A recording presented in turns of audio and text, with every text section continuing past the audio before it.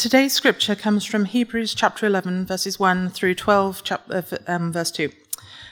Now faith is the assurance of things hoped for, the convictions of things not seen. For by it the people of old received their commendation.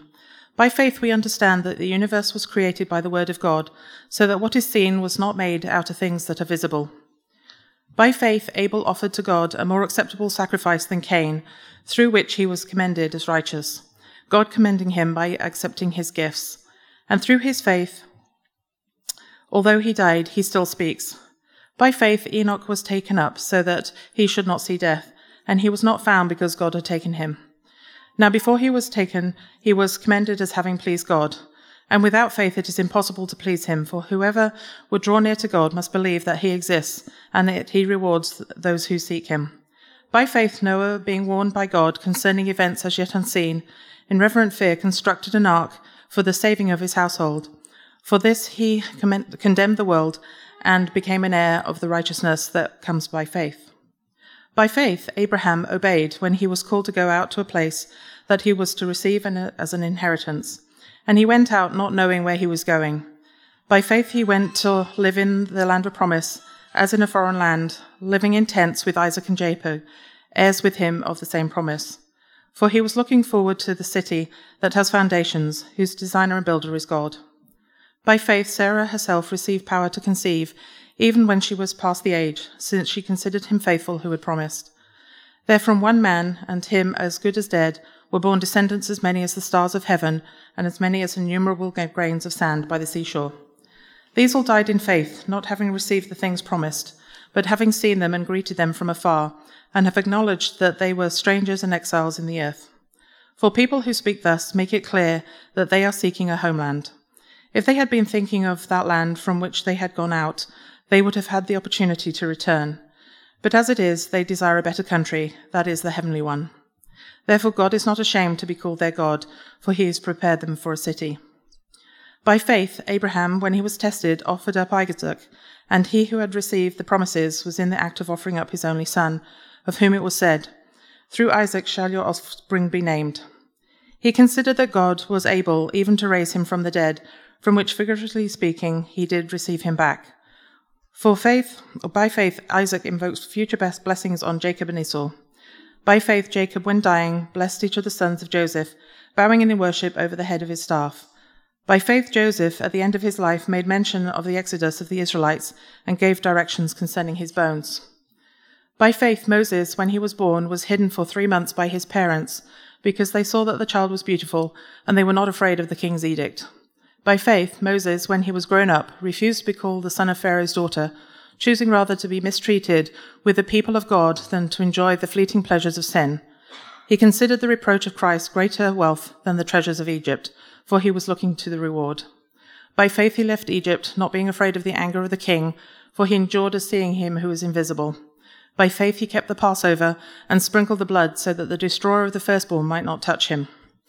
By faith the people crossed the Red Sea as on dry land, but the Egyptians, when they attempted to do the same, were drowned. By faith the walls of Jericho fell down after they had been encircled for 7 days.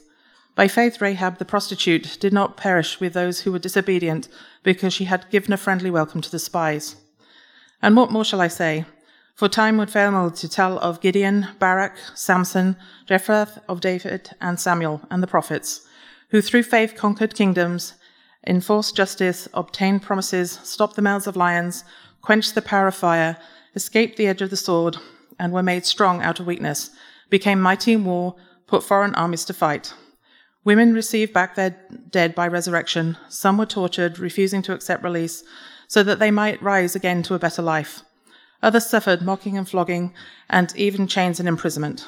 They were stoned, they were sawn in two, they were killed with the sword. They went about in skins of sheep and goats, destitute, afflicted, and mistreated, of whom the world was not worthy, wandering about in the desert and mountains and in dens and caves of the earth. And all these, though commended through their faith, did not receive what was promised, since God had provided something better for us, that apart from us they should not be made perfect.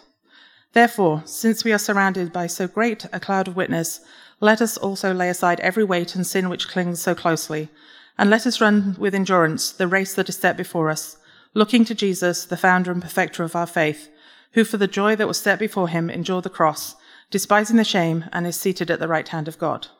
You may be seated. Thanks, Julie. As we get seated, let me pray for us. Loving Father, be with us now. Give us eyes to see wondrous things in your word, and help us to see you more clearly. In your name we pray. Amen. Well, good morning. My name is Sam. I'm on the team here, and I just wanted to add my welcome to Kendra's welcome. It is so good to see each of you here today. I know many of you are back from vacations. Welcome back. The weather is still quite nice, so it's fine. Before we begin, George and Pat are in Alaska, but I'd like just again to express our appreciation to George for serving us so well these past 4 weeks and reminding everyone what you already know, that John and I are young and hip. So I'm going to start off with a story from when I was even younger, 15 years younger in fact, when I was in the army. Now, before you get the wrong impression about how cool or tough that makes me, I need to give 2 qualifiers, okay? The first is that I didn't sign up for the army voluntarily. It's something that every Singaporean male has to serve for 2 years. The second thing that you need to know is that I was only in combat training for 4 months of those 2 years before I got injured and lived out the rest of my days doing clerical work, which I can tell you is definitely neither cool nor tough. And I can see Leslie's disappointment in his face. So as you can imagine, this story is from before I got injured, because nothing interesting happened after. We were on a route march to the ferry terminal. We just spent 7 days in the jungle. Now, you need to think heat wave kind of heat, like 32 degrees Celsius, what did I write down? 90 degrees Fahrenheit, but with 90% humidity. Okay? We were out for 7 days, but we didn't have 7 sets of uniforms. Which meant that every morning, first thing you had to do was to put on your used uniform from the day before. Your cold, sweat-drenched, mud-crusted uniform. The 7 days were spent with little sleep, doing training exercises, navigating through the jungle, crawling in mud, getting shouted at, and in your tiredness shouting at everyone else. You end each day absolutely exhausted, and by about the 3rd day, you're just pretty much a constant exhausted.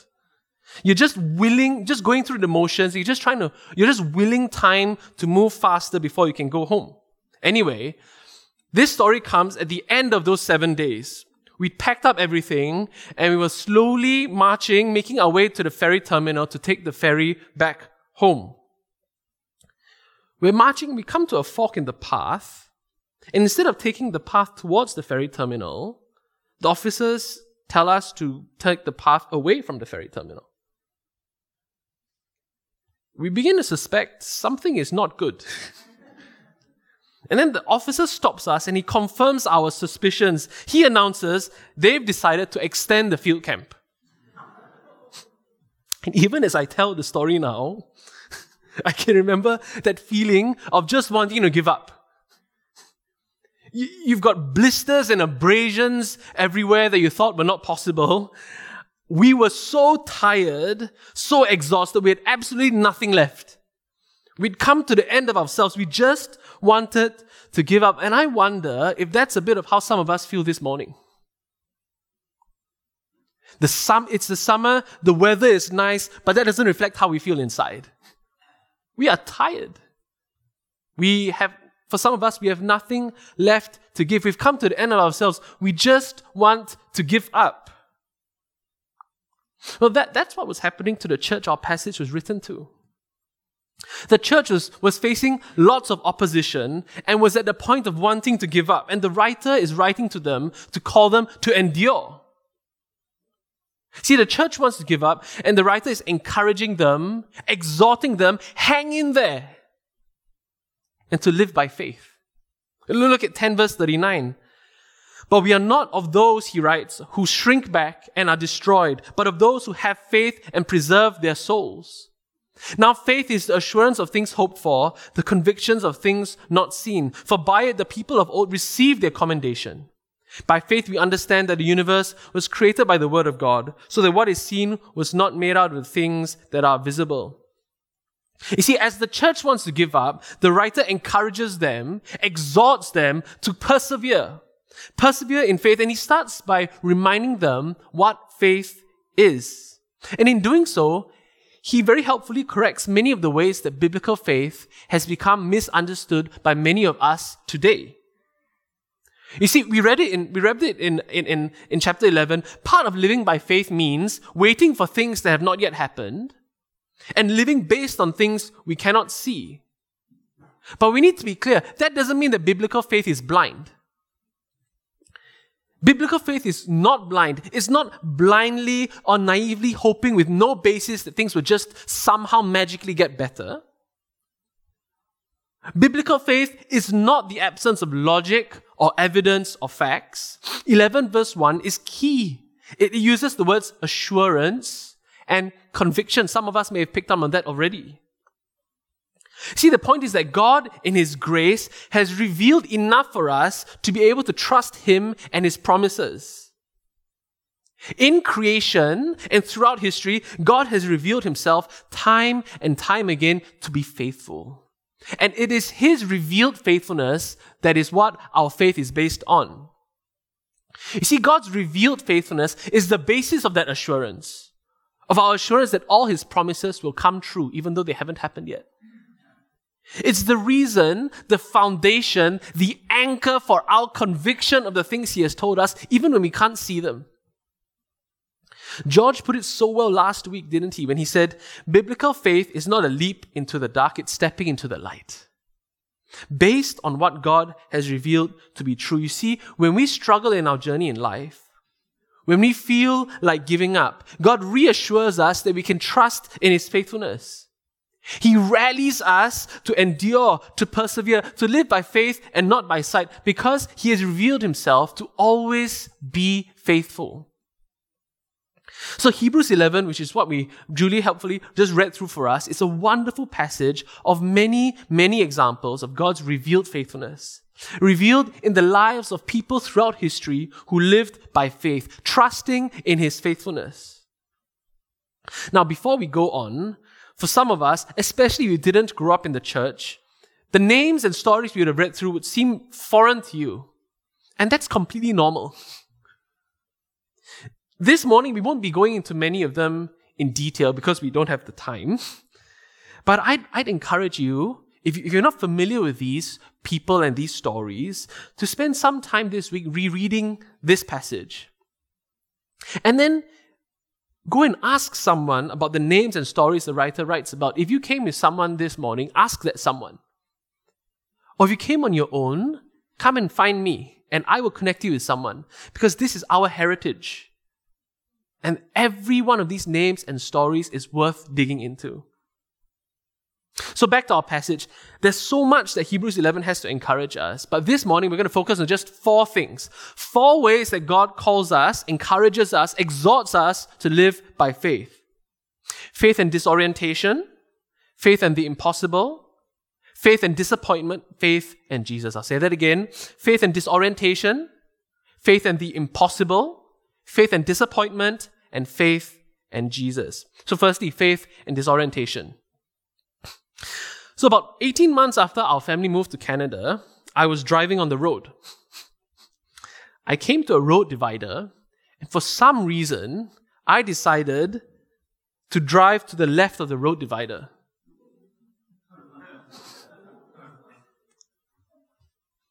If you're trying to figure out what that means, this means that I was driving on the wrong side of the road.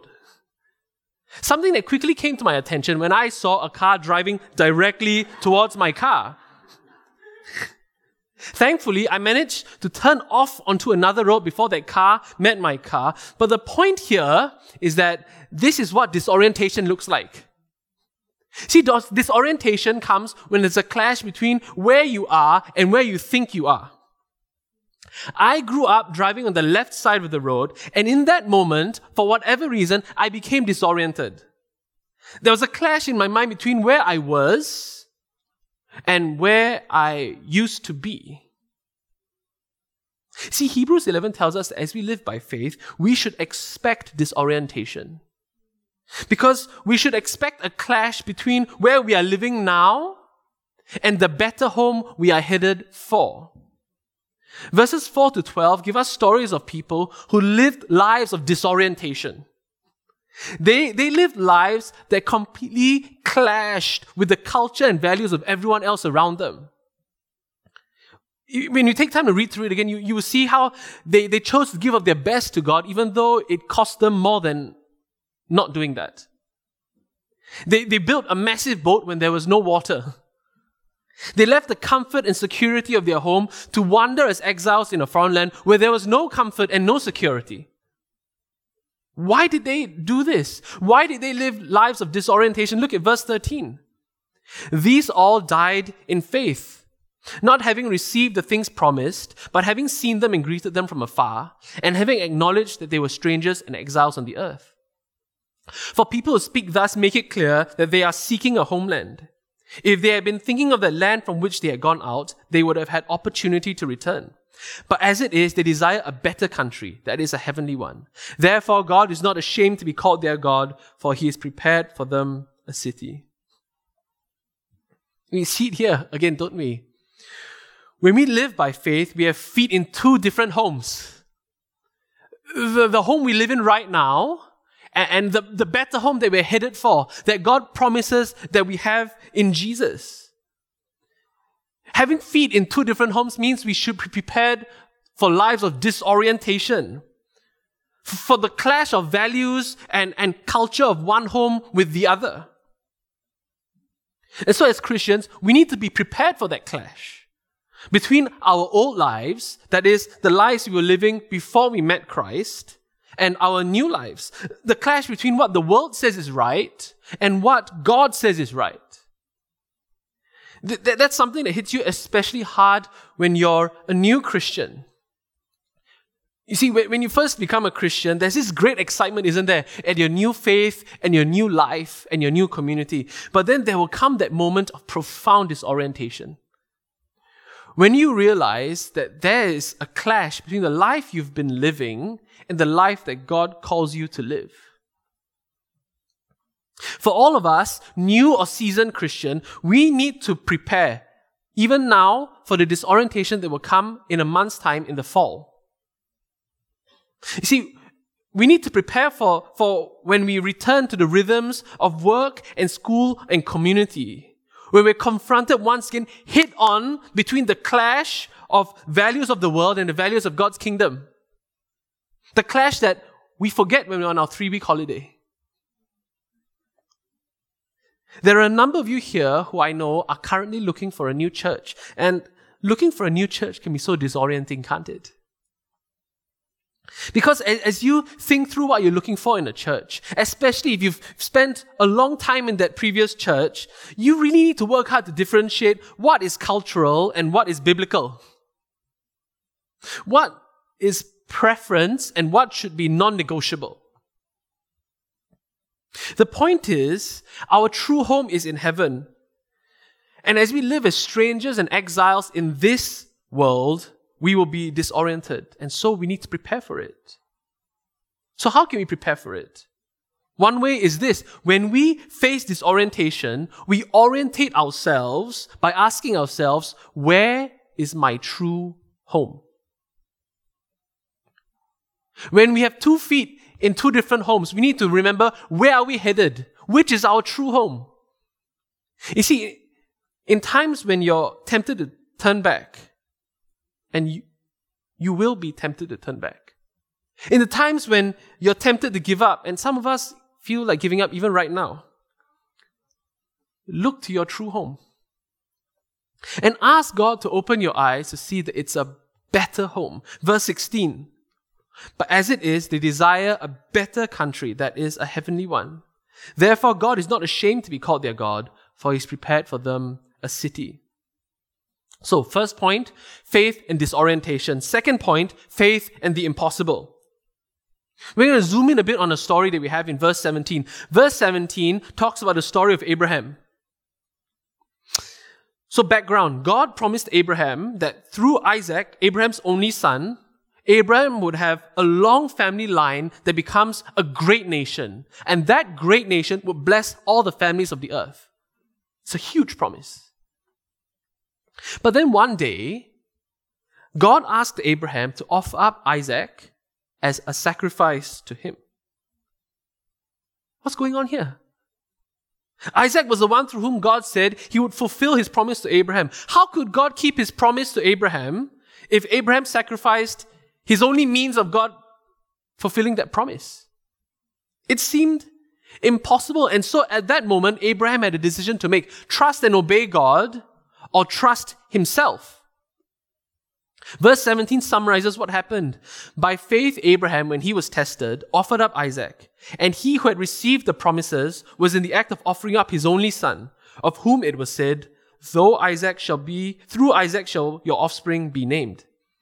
He, referring to Abraham, considered that God was able even to raise him from the dead, from which, figuratively speaking, he did receive him back. Long story short, Abraham chose to trust and obey God.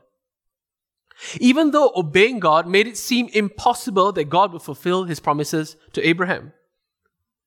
So verse 19, when it says that Abraham figuratively got his son back from the dead, it's because at the last moment, God provided a ram as a substitute sacrifice. The point here is that living by faith means choosing to obey God even when it doesn't seem like a very good idea. And we've all been there. Trusting in God's promises even when it seems impossible that God could keep those promises. Let's get practical. What does this mean? It means sometimes standing up for or against something despite the cost. It might mean persevering on the path that God has you on, even when it doesn't seem to bear fruit, even when you have no idea how God would provide. At the workplace, it might mean saying no to projects and profit because that would dishonor God. Christ City, in this season, what area is God calling you to trust Him in? What promises is He calling you to have a special faith for? What path is He calling you to obey Him on? Summer is a time for us to take a step back, to relax, but also to reflect and to prepare. And I wonder for some of us, as we prepare for the fall, how many of us really need to wrestle with what God is calling us to do? You see, living by faith means obeying and trusting God that He will keep His promises, even when it seems impossible for Him to keep those promises.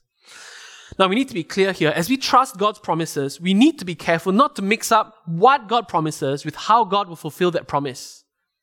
For example, God promises in Romans 8:28 that all things will work together for the good of those who love Him. But what we sometimes do is that we take a promise like that and we impose our own expectations on how God should fulfill that promise. And then we get disappointed when God doesn't fulfill the promise the way we think He should. How many of us have had, or perhaps are having right now, a crisis of faith because God has not fulfilled a promise the way that we thought He should? Now, I don't want to undermine the difficulty of the struggle, but it's important that we think through this. Which brings us to our third point, faith and disappointment. Look at verse 32. What more shall I say? For time would fail me to tell of Gideon, Barak, Samson, Jephthah, of David and Samuel and the prophets, who through faith conquered kingdoms, enforced justice, obtained promises, stopped the mouths of lions, quenched the power of fire, escaped the edge of the sword, were made strong out of weakness, became mighty in war, put foreign armies to flight. Women received back their dead by resurrection. By faith, God used people to do some pretty incredible things. Things that seem like they're stuff out of a fairy tale, but this is no fairy tale. Conquering kingdoms, enforcing justice, stopping the mouths of lions, quenching the power of fire, even bringing people back from the dead. By faith, God has and God will do some pretty incredible things through you and for you. And I know some of you here have got stories to tell already. But that's not all. Let's read on verse 35. Some were tortured, refusing to accept release so that they might rise again to a better life. Others suffered mocking and flogging and even chains and imprisonment. They were stoned, they were sawn in two, they were killed with the sword. They went about in skins of sheep and goats, destitute, afflicted, mistreated, of whom the world was not worthy. Wandering about in deserts and mountains and in dens and caves of the earth. See, living by faith means that God can and God will do some pretty incredible things through and for you. But it also means that God can and will use moments of crisis and tragedy through and for you. If you're here this morning and you're trying to figure out what the Christian life means, here are two words you need to focus on today. Some and others. Some were tortured, refusing to accept release so that they might rise again to a better life. Others suffered mocking and flogging and even chains and imprisonment. The point is that we will suffer for being Christian. We will do what is right and we will lose our job. We will stand up for what is right and lose our friends. We will be mocked and mistreated and marginalized. There are parts of the world today where people are tortured and even killed for being Christian. But none of this should ever be taken to mean that God is not faithful to His promises. You see, living by faith doesn't mean faith that everything we pray for will be granted. Actually, it's much bigger than that. Living by faith means having faith that God hears every one of our prayers, that He understands our hurt, but that He is wise enough and loving enough not to give us everything we ask for, but to give us everything we would ask Him for if we knew everything He knew. You see the difference? Sometimes the reason why God doesn't give us what we ask for is because He knows better than us and He loves us more than we love ourselves. How many of us have prayed desperately for something only for 5 years later to thank God He didn't give what we asked for? This is so important to hold on to because living in this world means that not only will we suffer for being Christians, we will also suffer the effects of living in a fallen world that everyone has to go through, Christian or non-Christian. This is a sobering reminder that some of us don't need reminding on. Because some of us are wrestling with it right now. People will let us down. We will pray for healing and things will get worse. We will pray for safety and disaster will strike. We will come to points where we have nothing left to give, when we are completely empty and just want to give up. We will pray for deliverance and no Savior will come. But yet as Christians, God calls us to persevere and endure. He calls us to live by faith because our ultimate Savior has already come. And our ultimate Savior has guaranteed that we are headed for a better home. You see, that Savior was sent by God Himself because that Savior was God Himself. God's ultimate revelation of His faithfulness, who is the ultimate basis of our faith in God. See, by faith, we cling on to the comfort of God's promise that this is not our final home. We are headed for a better home. This is not all there is. Look at verse 39 of chapter 11. And all these, though commended through their faith, did not receive what was promised. Since God had provided something better for us, that apart from us, they should not be made perfect. This struggle that you have right now, this pain, this grief, this uncertainty, this is not a fulfillment of the promise. Hold on to the promise because this is not your home. In moments of disorientation Orientate yourselves. This is not your home. When God's promises seem impossible to come true, hang in there because this is not your home. When you are overwhelmed with disappointment and grief and pain, take comfort. This is not it. This is not your home. This is not our home because our Savior has come. And He has provided, guaranteed by His blood, that we have a better home. A better home where there's going to be no more pain and no more suffering. A better home which we are headed for by faith in our glorious Savior. And that brings me to our final point, faith in Jesus. Or should I be more specific? Faith in Jesus. Because biblical faith is not a leap into the dark, it's stepping into the light. Based on what God has revealed in Himself to be true. Christ City, our faith is based on God's faithfulness that He's revealed to us. And His faithfulness is most supremely and gloriously and wonderfully revealed in Jesus, in whom and through whom all of God's promises are fulfilled, have been fulfilled, and will be fulfilled. In whom and through whom we can have joy. Yes, joy. Even as we might feel empty right now, we have joy. Look at how the writer concludes in 12 verse 1. Therefore, he writes, since we are surrounded by so great a cloud of witnesses, let us also lay aside every weight and sin which clings so closely. And let us run with endurance the race that is set before us, looking to Jesus, the founder and perfecter of our faith, who for the joy that was set before Him endured the cross, despising the shame, and is seated at the right hand of the throne of God. Christ City, there are some of you here who are going through unspeakable tragedy. Unspeakable difficulty. And if you ask me why, I will tell you I have no idea. If you ask me what do I do right now, I'll tell you I don't know. But I can tell you this, it will not last. I don't know how long you have to endure it for, but I tell you to endure because God says endure because it will not last.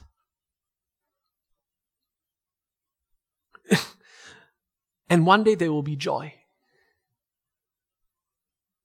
Look again at how Jesus is described in verse 2, who for the joy that was set before Him. The only thing that can motivate us to live by faith is joy. The only thing that will ever motivate you to endure is that it will end soon. You can't hope without hope. You see, living by faith means hardship and sacrifice. It will mean discipline and hard work to cast off every weight and sin which holds us back from running the race that God has set for us. But understanding why makes all the difference. You see, God is not a strict dictator who uses fear of punishment to force people to do what He wants. God is not some cruel dictator who hides in the darkness and wants us to just go looking for Him. No, God is the God who comes looking for us. God is the Savior King who took the punishment on Himself so that we can live for the joy that is ours in Christ. As one pastor put it, living by faith is not the language of you should, it's the language of we can. Do you see the difference? It's not that you should live by faith, it's that you can live by faith. In fact, we want to live by faith because of the joy that is set before us in Christ. You see, we desire heaven not because we should, but because it is the better home. Do you see God's grace at work here?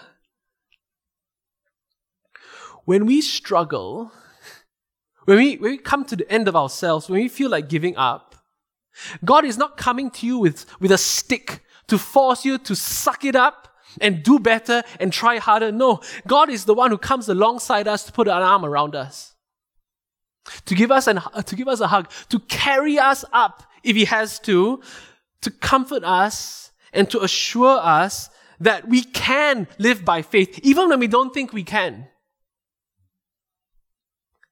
He comes to put an arm around us to encourage us, encouraging us to look to Jesus and to persevere for the fullness of joy that, believe it or not, is already yours in Christ, whether it feels like it or not. Look at verse 2 again. Jesus is the founder and perfecter of our faith. He's the start and He's the finish.